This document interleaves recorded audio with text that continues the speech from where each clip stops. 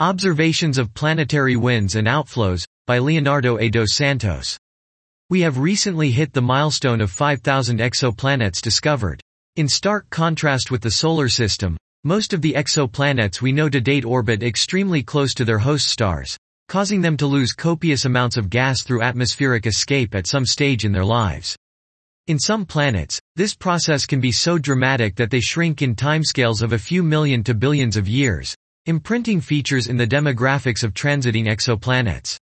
Depending on the transit geometry, ionizing conditions, and atmospheric properties, a planetary outflow can be observed using transmission spectroscopy in the ultraviolet, optical or near-infrared. In this review, we will discuss the main techniques to observe evaporating exoplanets and their results. To date, we have evidence that at least 28 exoplanets are currently losing their atmospheres, and the literature has reported at least 42 non-detections. This was Observations of Planetary Winds and Outflows, by Leonardo A. dos Santos.